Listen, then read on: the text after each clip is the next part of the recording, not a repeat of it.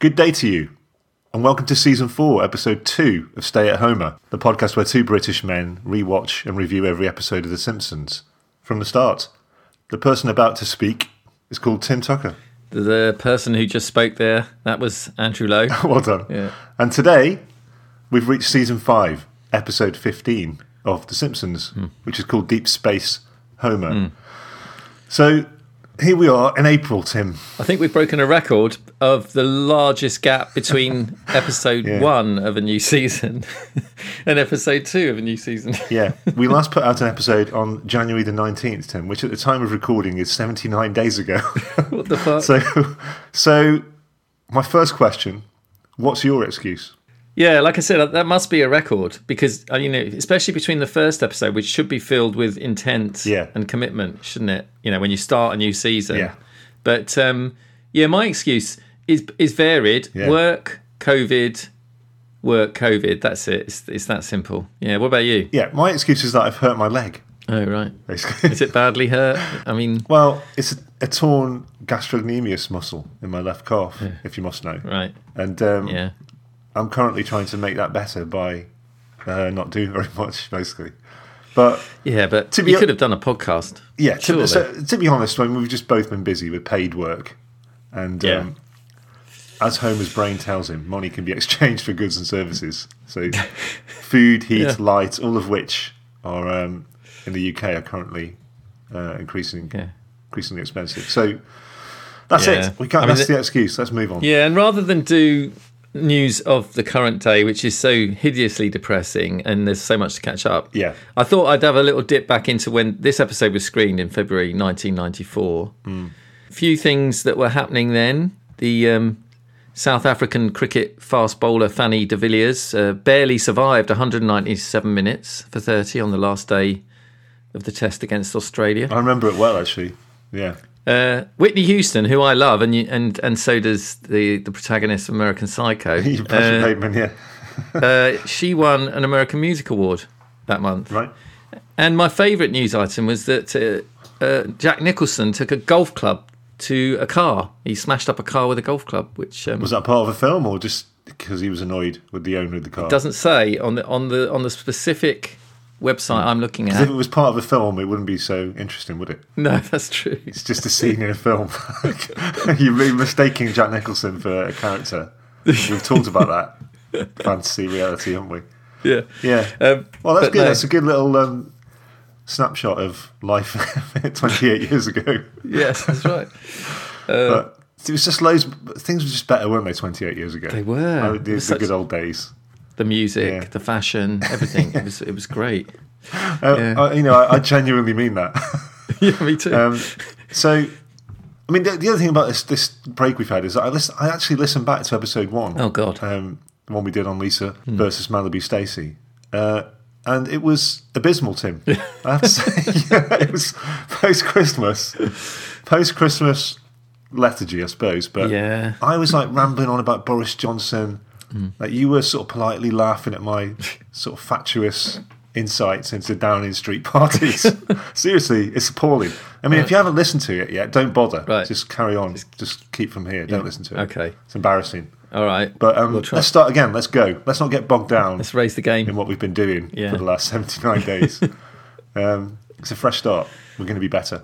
Yeah, and we've got a great episode, haven't we? We've got Deep Space Homer, which is a classic. I mean, I've no idea what you're going to give it at the end, Yeah. but let's walk through it. It was season 5, episode 15, directed by Carlos Beza, Yeah. written by David Merkin. Yeah, and opens wonderfully in the power plant, doesn't it? With Smithers over the tannoy saying, "Attention all workers, trudge immediately to the main yard." Beautiful, yeah. Immediately, like, Great line. what, sort of 5 words in, beautifully writing, trudge, the correct word. Yeah. Just beautifully written. I wonder how many drafts they went through before they got to trudge. And they do sort of look really miserable, and it's the mandatory Employee of the Week awards. Yes. So you have to go. You have to go, yeah. There's nothing worse, is there, than that you're obliged to do things like that. It right. takes the joy out of it. And they have to go through a scanner. I'm not sure why, but it reveals various members of the staff have got weapons. Yeah. there's a couple of kids dressed as an adult, but Homer's sort of in a suitably simian kind of pose, isn't it? I don't really know what they're looking for, because they let the Uzi go through. They let, don't they? They let. Yeah. They don't really stop anyone. They. No. I just wonder what their level is. Well, like someone's carrying a rocket launcher, they get stopped. It's just, I think they're just mildly interested in what weapons people are carrying. Yeah. I just think Burns is watching it. Burns is watching that. That's his latest level. He's sick of spying on his employees. He wants to see it internally. What's going on? Yeah. But we learn that everyone has one of these awards except for, and then there's a great pause and Homer arrives. Yeah. Hold on. He just turns it off. But he's super chuffed, because he's like, well, it must go to me, because according to the rules here, everyone must get it eventually. So, and he's not at all like cowed by that, is he? He's quite happy to win it that way, isn't he? See, what's amazing about this is, as funny as it is on lots of levels, this is actually structurally really important. It's beautifully done. The structure of the episode is really crucial. What happens here, and the way that they wind it up later, isn't it? But Karen. Well, and it's a slight foreshadow, because later on in the episode he says default, the two greatest words in the English language. Oh God, yeah. It's the first default he gets, which is this one, which he actually doesn't get, because we get Smithers saying, "Please, can I have an awed hush for Mr. Burns?" It's quite hard to do an awed hush. Sort of just on demand. I love the way that Smithers always cues up everything for Burns, so that Burns has a perfect life of believing that everyone's the hush is real, you know. Yeah, that's ultimately almost like his function, isn't it? To sort of shield Mr. Burns from the reality of his his venality, his world. That's right. His evil, and then obviously we get. I know one of your favourites is the Jade Monkey speech that he gives. Yeah, where he's obviously got something going on. In the background, some kind of like fiendish scheme. Yeah. But here we see him appear, and he says, "Compadres, it's imperative that we crush the freedom fighters before the start of the rainy season, and remember a shiny new donkey for whoever brings me the head of Colonel Montoya." Yeah. At which point Smithers has to sort of steer him back on course with a whisper. Reminding him that it's the Worker of the Week award.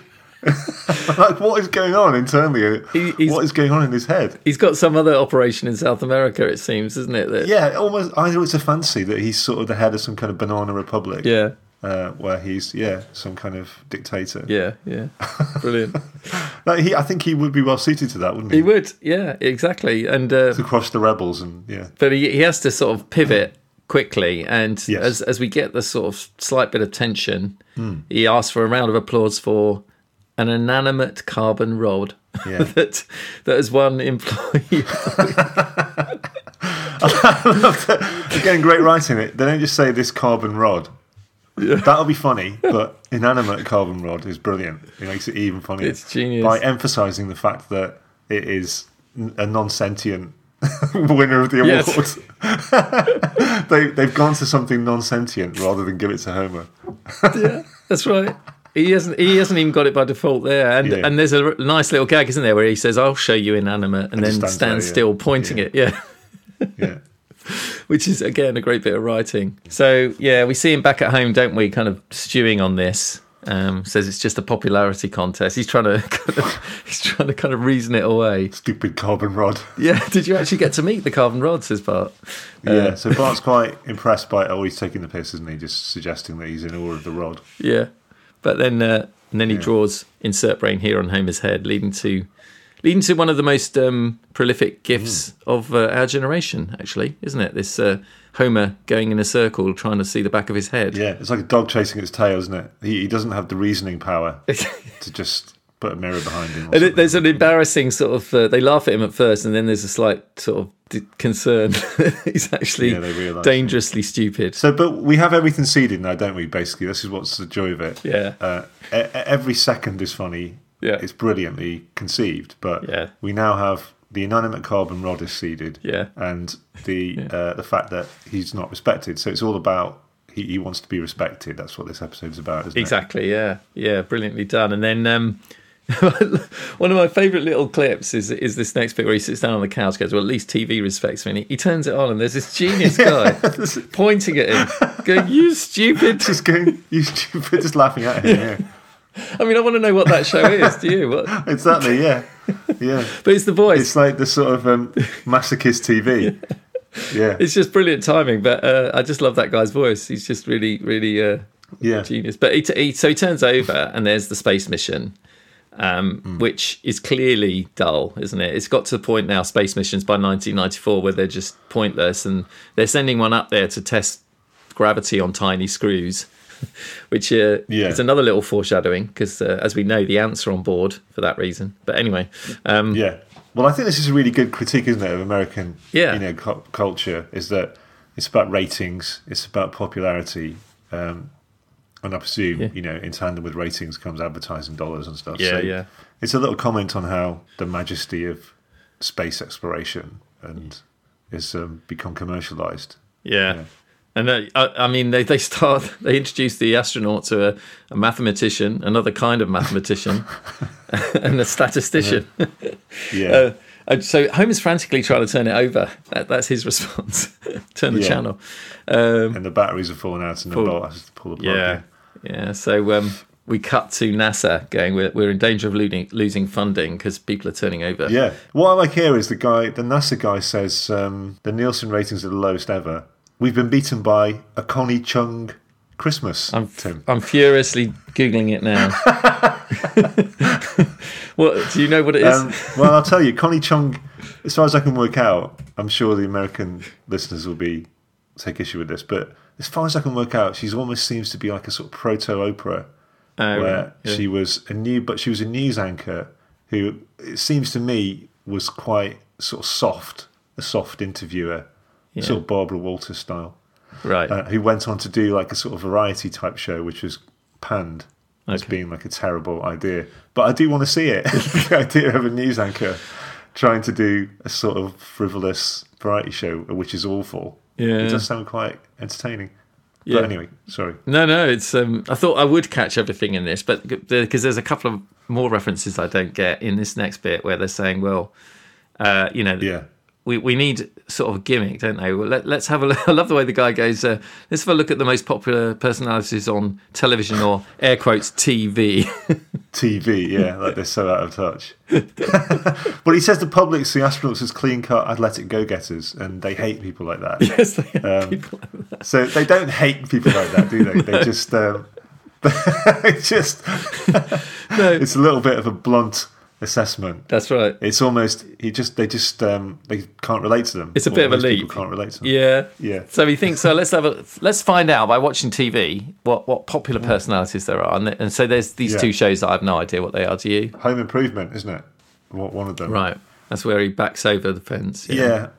I don't know much about it, but I would assume it's just a little bit neighbourly sort of rivalry. Mm-hmm. That's all I get from it. I don't think you need to know, do you? No. And the other one's a sitcom where a woman says, let's have sex, and he says no, and then flushes a toilet that's sat next to him. That's Married with Children, isn't it? Is it? Okay, thank you. Yeah. And they realise that the popular personalities are basically blue-collar slobs, as they call them. So they decide to go on a lengthy, inefficient search for blue-collar slobs at the taxpayer's expense. But luckily, at this very moment, Homer rings up to complain about NASA being boring, doesn't he? I love this because him saying, how did you get this number, is a good running gag. Cause he says, I'm sick of your space launches. I know what I like on TV. Yeah. And they just go, how did you get this number? He says, shut up. How did you get the number? Yeah. It's a good question. They sort of track him, don't they? They track him to Moe's. Yeah. Where he's ringing up Bill Clinton because he wants to find out about the snack machine or something. He says, how come I can't get any Tang? Yeah. Which is apparently like a really sort of obscure sort of soda type fizzy drink. And right. I think it was related to the space program or astronauts. Some sort of Buzz Aldrin was involved with it, maybe advertising it. So they've dropped that in as a little reference to an obscure drink. Love it. Oh, well, while we're on obscure references, I think one of the staff of NASA is one of the nerds in Homer Goes to College. Did you spot that? Oh, yeah. The guy with glasses. Yeah. Yeah. I'm sure that's the same character. Yeah. He doesn't speak, but anyway, I thought that was quite good. Yeah, it's a good link. So they track him down at Moe's, don't they? Don't know how they forget, and they probably trace the call, I guess. But that's another little meta thing, isn't it? Of them saying, how did you get this number? And him going, shut up. Is a way of shutting that down, isn't it? Because it doesn't make any sense that he would call them at that point. They've just got to basically get the NASA guys to be aware Yeah. of Homer. So, in this, as the writer, you would go, "How are we going to do this? Let's just have him call NASA and complain about the space launches being boring." Hang on, but how did he get That's the number? right. Make that a part of the joke. Yeah. I love the fact they pull up in a car with NASA written down the side, which is fantastic. Yeah. But yeah, and and they even do this slickly, don't they? Because they ask him. He's on the phone to Clinton at the time, and they ask him. He says, "No, it wasn't me. It was him, Barney." And they brilliantly say to Barney, "How would you like to get as high as you've ever been?" Which is a brilliant setup for a Barney gag, isn't it? But he just gets it straight away. He goes, "What? Be an astronaut?" Be an astronaut. Yeah, well, it's a great subversion of the gag again of your expectation. Yeah, and that's why, like we said before, The Simpsons is at its peak now, because they do a lot of this meta stuff where they know the audience is going to be a couple of steps ahead. Yeah, exactly. Yeah, even this bit is handled brilliantly, because then Homer hears them explain to Barney that you'll get the respect of all your family and friends, which, as you've said, has been set up as Homer's goal in this episode, isn't it? Yes. Yeah. So he charges in saying, "It was me. Check, I've got a file. Check with the FBI." Yeah, yeah. And I love the way they knock them both out, which is totally unnecessary. That's a great running gag. That's a really good running gag. Yeah, you just bloke just koshes him, and they koshes them. Yeah, and says, "Why is there need to do that? What's that?" They both want to be astronauts. Yeah, it's fine. You know, they were on board, but he just wants to kosh people. He goes, "I know." And then we get the fantastic press conference where they've got. Oh my god! Yeah. They've got Homer dressed in an apron with. I'm the chef or something. Hail to the chef. Hail to the chef. And Barney, which is quite a good slogan, I think. They must exist. Yeah. Oh, you've got to get one of those. And Barney is dressed as a golfer, kind of blue collar golfer. Yeah. And both questions from the press are: is this a joke? Basically, aren't they? I mean, that's all anyone can think is.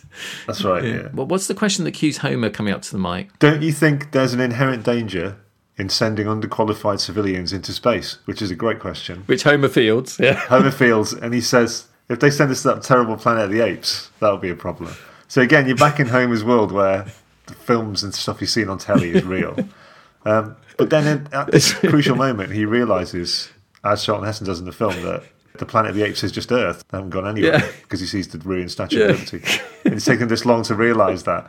Yeah, and he's finally, the penny's dropped. And he kind of recreates the final scene. Yeah, shouting, you blew it all to bits or whatever. And he's on his knees pounding the stage. At the meantime, we hear a bird. And Barney collapses. That's Barney, yeah. He's drunk. Yeah.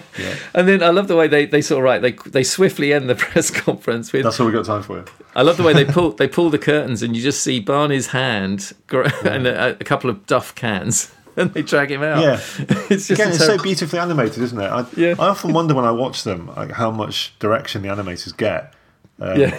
Because the animation, what's actually depicted visually, is almost a huge part of it, isn't it? That the script and the way the rendering is great, but there's so much, so many jokes in the actual. The animations and the choices they make with that. It really is. Yeah, you can watch it without sound and it still makes you chuckle, for sure. So at the plant, we've got them walking in. Barney's still clutching a Duff. They say, "Mr. Gumbel, there'll be no beer." So I love that. And he says, "What? Only wine?" But it's like, no alcohol. So Homer's quite confident, isn't he, at this point, that he's going to... Because I should have mentioned that there can only be one. So they're kind of in competition for this place. On the, and Homer tries to sort of leverage that, doesn't he, by saying to one of the scientists, he's got a drinking problem. In that tree later. I'll tell you more. There's no more to tell, really, is there? He's got a drinking problem. That's he's 9. So Homer's back at home, obviously explaining to the family. Yeah. Bart feels less shame. He's not sure how to say the opposite of shame, is he? Yeah. It's not pride. It's not quite that much, but just less shame. Yeah. And Marge lists all the ways that she feels anxious, basically, doesn't she? This is great, isn't it? This is a really good little speech from Marge. She's nervous, anxious, wary, then worried, sleepy, worried. They're all the same emotion. Yeah, and then I loved. It's a great payoff because she sort of delivers the main bit of the gag: sleepy, worried, and then concerned. And then I realised that being a spaceman is something you have to do. And Homer just brilliantly goes, "Who's doing what now?" It's like in the time it's taken to say that sentence, he's lost his brain is reset. So Homer arrives back at the NASA plant with full of confidence because he's like, I guess Barney's not here. I'm right on time, but Barney's turned up early, and we get a real glimpse again, don't we, into what Barney could have been if he hadn't been turned to drink. As we all know by Homer. Homer turned him on to drink, didn't he, at college? Yeah. But he's kind of a superhero, isn't he, when he's not drinking, Barney? Yeah, he's really erudite and nimble. Yeah, and he does a little line from, is it The Pirates of Penzance, where he does loads of backflips. And what is it with Gilbert and Sullivan on The Simpsons? I know, yeah. But, yeah, well, what does Homer call him? Before he appears, he says, Barney, let's crash the rocket into the White House and kill the President Gumball, which is a bit below the belt, isn't it? So, yeah, it's a bit biased. I don't think he ever said that. But Homer tries the Nantucket limerick. That's his form of erudite, isn't it? But he actually crashes into the wall, doesn't he? He managed to do any of the flips. So. We get a lovely montage then, don't we, of them going through the paces in the anti-gravity machine. There's a gag here where, in this sort of centrifuge thing, where Homer's face becomes so... the G-force acting on his face turns him into Popeye. Yeah. And he says, I can't stand no more. Yeah. And Matt Groening, I was reading, he hated that gag. He didn't want it in. And eventually I heard that. Yeah. They left it in. Yeah, and he was, again, saying it's just, I don't get it. It's not in context. But that's what makes it funny for me. That it's just from nowhere, the idea that... Because we get a version of it later where he turns into Nixon. Yes, that's right, President Nixon, when he's coming back into the Earth's atmosphere. Which is just a good little running gag of him. The G-force is just sort of transforming his character in someone. Then Homer drink into a floppy-cheeked person. And then they're doing the breath test, and Homer drinks it instead of blowing in it, which is good fun. And then they turn them into gladiators and make them fight each other, don't they? Yeah. I love the NASA scientists are all watching with glee and betting on it, aren't they? Yeah. And then we get introduced to the two astronauts who are going with them, Buzz Aldrin. Yeah. Race Banyan and Buzz Aldrin, the second man on the moon. And then Buzz Aldrin says, second comes right after first. Yeah. And gets a, sort of moment. Which is very sporting of him, because it is him voicing this, isn't it? Yeah, because they thought he wouldn't like it, didn't they? They wrote an alternative line for him. First one to take a soil sample. Yeah.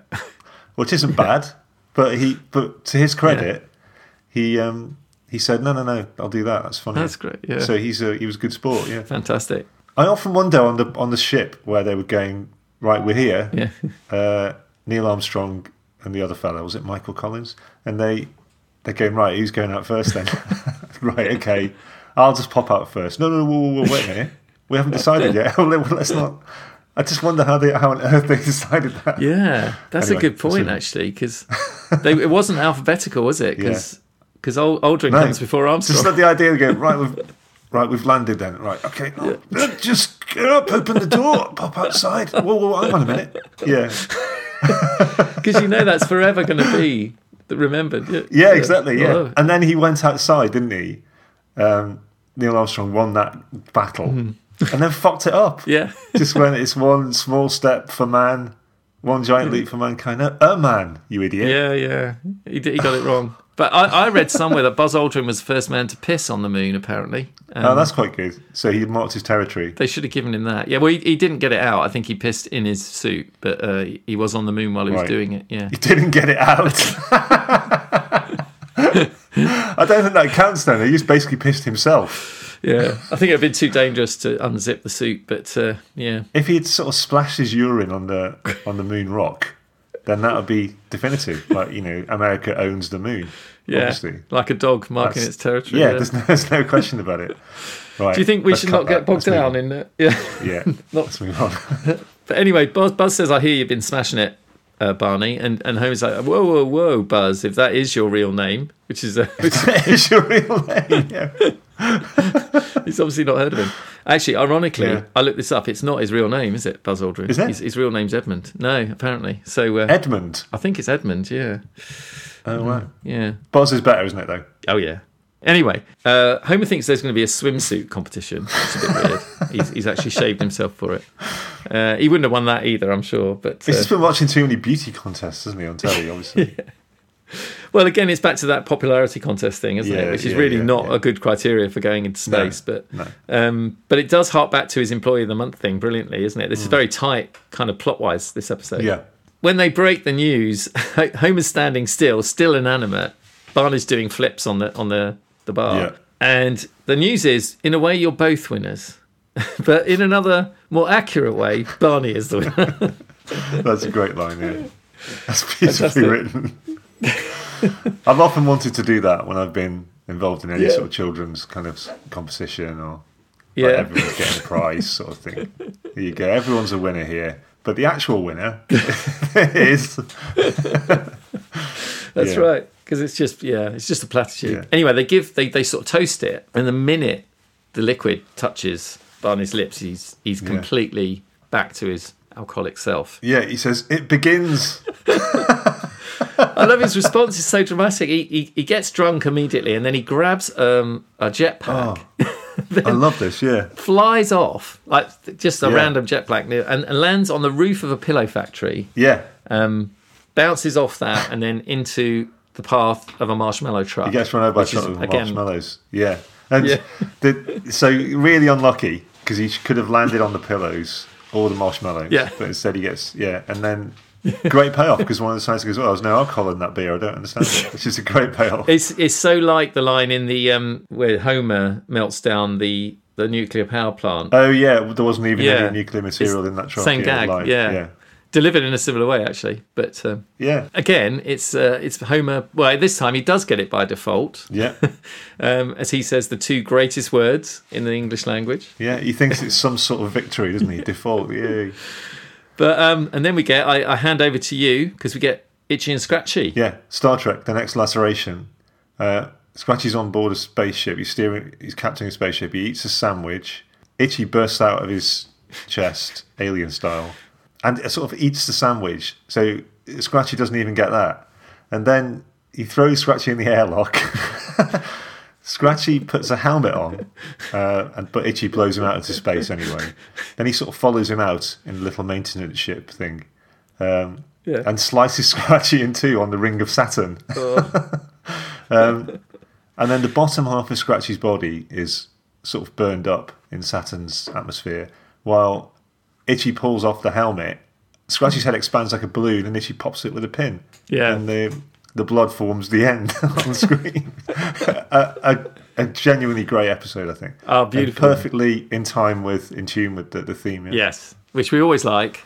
I like that the card at the end says it's too violent. Children should not have watched that. That's amazing, yeah. I'd love to see trigger warnings today, just going, the previous episode contained scenes of, it's not advisable. Yeah. Brilliant, totally undermining the whole point of a trigger warning. Exactly, but it's also the commercial thing, isn't it? Let's get the viewings, but well, at least we warn them afterwards. That can't be far off, surely. No, that can't be far off. People just going, right, let's get the lurid social media shares and traffic, and we'll put the trigger warnings at the end, so at least we've covered ourselves, even though functionally it doesn't work. That's right. I love Homer, though. We cut to Homer. The kids are laughing as always. Homer's sweating with fear, isn't he? He's disturbed by it, isn't he? Yeah. I think he thinks all that's going to happen to him in space or something. Yeah. It does sort of highlight the dangers of space a bit, doesn't it? With space helmets coming off and stuff. And they walk out with sort of a bit of a reference to The Right Stuff. Yeah. Slow motion walk, always good. Slow motion, yeah. But then he sees the ship, he bottles it, and he calls Marge. In the wake of the Itchy and Scratchy episode, he's obviously thinking that's what might happen to him. Yeah. And then he calls her saying, "Oh, I don't want to go through it." But she talks him down. She says, he says, "Being an astronaut is how I got you to respect me." Yeah. And then she says, "But when I met you, you weren't an astronaut. You didn't even know how to use a touch tone phone." You hear him pressing the buttons, and she goes, "You've already dialed me." But it's basically the whole message of this is, it's classic Simpsons. It's really warm. Yeah. You get the laughs from Homer, but shows Marge's emotional intelligence, and it's really warm. And she's saying, "I respect you, no matter what." Yeah, it's a nice exchange. And, that's the key thing. Yeah, it's basically her saying, whatever happens, I love you. It's fine, and it's what he needs at that moment. Yeah. Again, a great way of.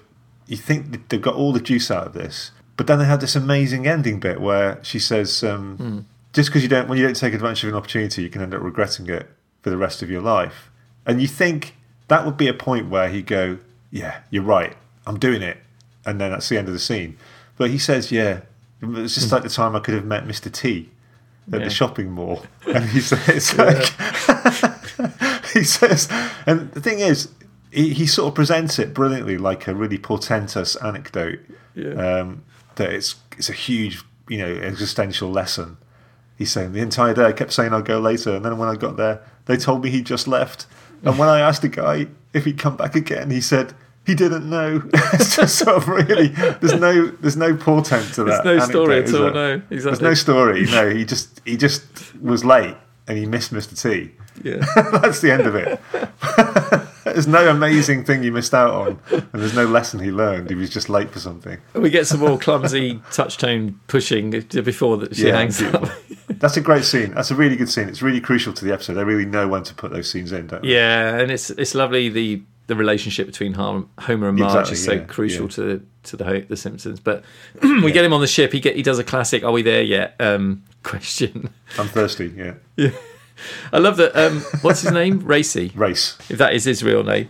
Says, "Can we permission to sedate cargo?" they call him the cargo, don't they? Yeah. So they think of him as cargo. Yeah. He doesn't have any functional. He doesn't have any function on the ship. Unfortunately, they say permission denied.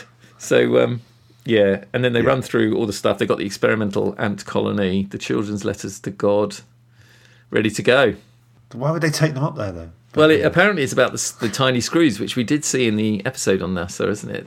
Of course. So there is. It's really tightly scripted, this, isn't it? What I really like is there's two parts in this episode. You could miss it if you didn't. There's when the rocket goes, they go 3, 2, 1, make rocket go now, instead of ignition or launch. They so it's good. Make rocket go. It's really, again, really quite limp. It is, yeah. And Homer turns into Nixon. Or his voice, yeah. The family are giving the Go Dad Go, but apart from Lisa, who has a little sort of poetic moment about a celestial path in the heavens pave. Yes. Great news at NASA. The TV ratings are the highest in 10 years. Everyone's cheering, but they don't know how the ship's going because all this equipment is used just to measure the TV ratings. It's a nice joke. And they're looking at the astronauts are looking back and they're amazed at the majesty of seeing Earth from space. But Homer's more interested in a packet of potato chips that he smuggled aboard. Again, like he's at college. Again, like he's and then he says, and they go, "No, don't open them. They're clog the instruments. That's right. Careful, they're ruffled." But when he opens them and they all fly everywhere, obviously in zero gravity, and then we get this incredible sequence. A great sequence, isn't it? It's a classic. Yes, by 2001. Yeah, to the Blue Danube. Yeah. The what? The Blue Danube. That's the name of the Blue Danube or Danube or whatever it is. Yeah. I always thought it was the Danube. Oh yeah, of course it is. Right, Blue Danube. But Danube is much better. I much prefer Danube. Oh, look at the river Danube! Doesn't it look lovely in the moonlight?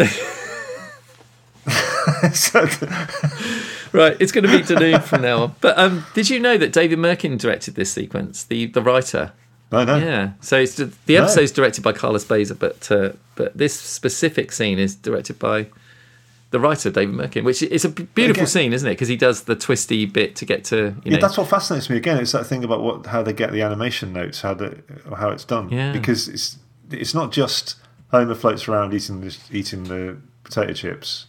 It's so elegantly done and pleasing and absolutely balletic. It's sort of like they've really worked at that. Yeah, and he's so proud of himself because he's solving a problem which he caused, by the way.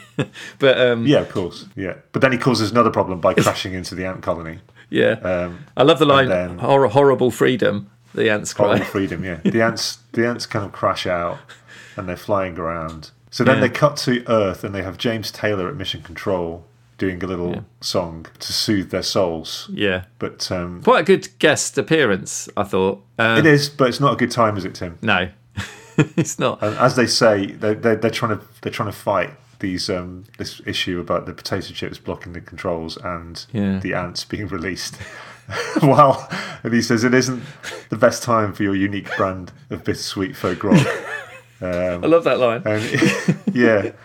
And, and he takes exceptions to that, doesn't he? And tries to play against his image. Yeah, he gets a bit bully. I'm not as laid back as people think. Yeah, exactly. But it's quite a nice little sort of pound shot Simon and Garfunkel type song, isn't it? Yeah. And then you get Kent Brockman, which is absolutely incredible. Legendary. Yeah. Beautifully done, where he immediately extrapolates everything. But that's basically what he's looking for, isn't he? He's looking for the alarmist take on everything. Yeah. He doesn't care about what the actual reality is, because that's boring. He wants to extrapolate it into something, much more catastrophic. So he says, well, because he mistakes it, doesn't he? Because the ant floats very close to the camera. The ant floats past, yeah, and it looks gigantic. Yeah, they tune into the ship. The ant floats past. Obviously, it's just near the camera, so it looks big. But he just goes, so there seems to be taken over, conquered, if you will, by a master race of giant space ants. That is not evident, is it? No, that's all in his own head, that bit, yeah. That's all in his head, yeah. And then he says it's difficult to tell whether they will consume the captive Earthmen or merely enslave them. the two worst possible scenarios sort of play them both off against each other. And then he says, but one thing we can be sure of, there's no stopping them, he says. They'll be here soon. He's just got all this from just a brief shot of the ant colony, which everyone knows is on board the ship anyway. That's right. Is obviously there's been an issue with it. And then he says, the line, I'll let you do it, Tim, if you want. You feel up to it brilliantly. You carry on. It's such a great line, but it's entered the lexicon. Yeah, the line has become a meme. It's become a meme when he says, "I for one welcome our new insect overlords." Yeah. So, which is a meme now, which is used to sort of signify any kind of anyone not standing up to something or being submissive in some way. It's just insert something else for insect. I welcome our new Russian overlords. Yeah, just exactly. anything that might be threatening. Yeah. It's a genius line. It's become, but I love that it reveals his cowardice in the plight of. Absolutely, He's not going to stand against them. He says, they will soon be here. I can be helpful as a TV anchor in rounding up others. Yeah, he's he'd be an instant collaborator, wouldn't he? In Nazi Germany, he'd instantly appease and just sort of turn everybody in. He's just saying, a trusted TV personality. It's almost like he's conducting like a one-sided interview to be spared, by the ant overlords. He's forgotten he's broadcasting, But, I mean, the extrapolation continues. He says, I can be helpful in rounding up others to toil in the underground sugar caves.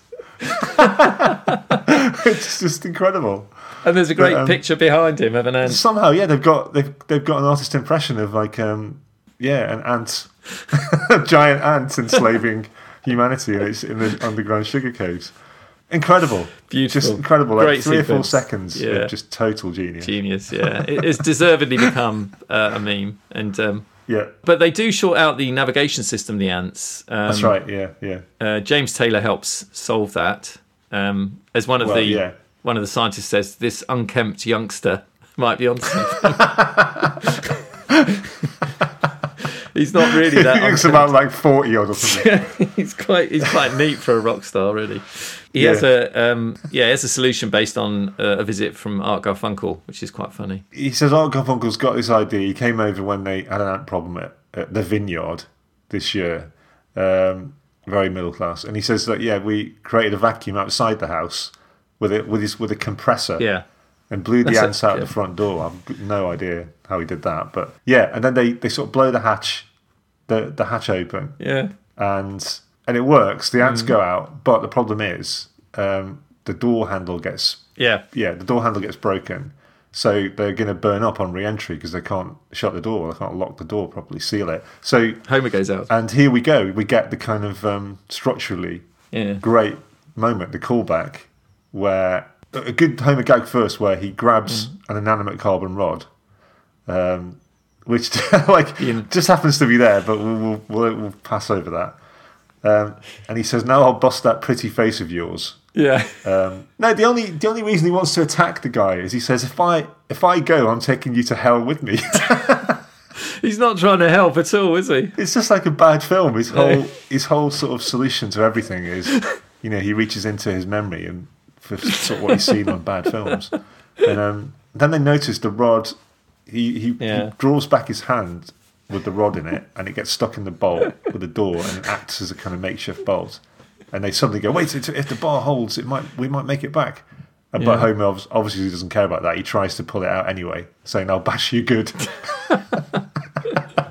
So he doesn't see that that's actually the solution which will save their lives. Yeah. But it's brilliant, isn't it? It is a brilliant callback because at the beginning, the carbon rod gets the award, and in this instance, it's despite him, not because of him, that the carbon rod saves them. So yeah, it literally saves their life. Yeah, not him.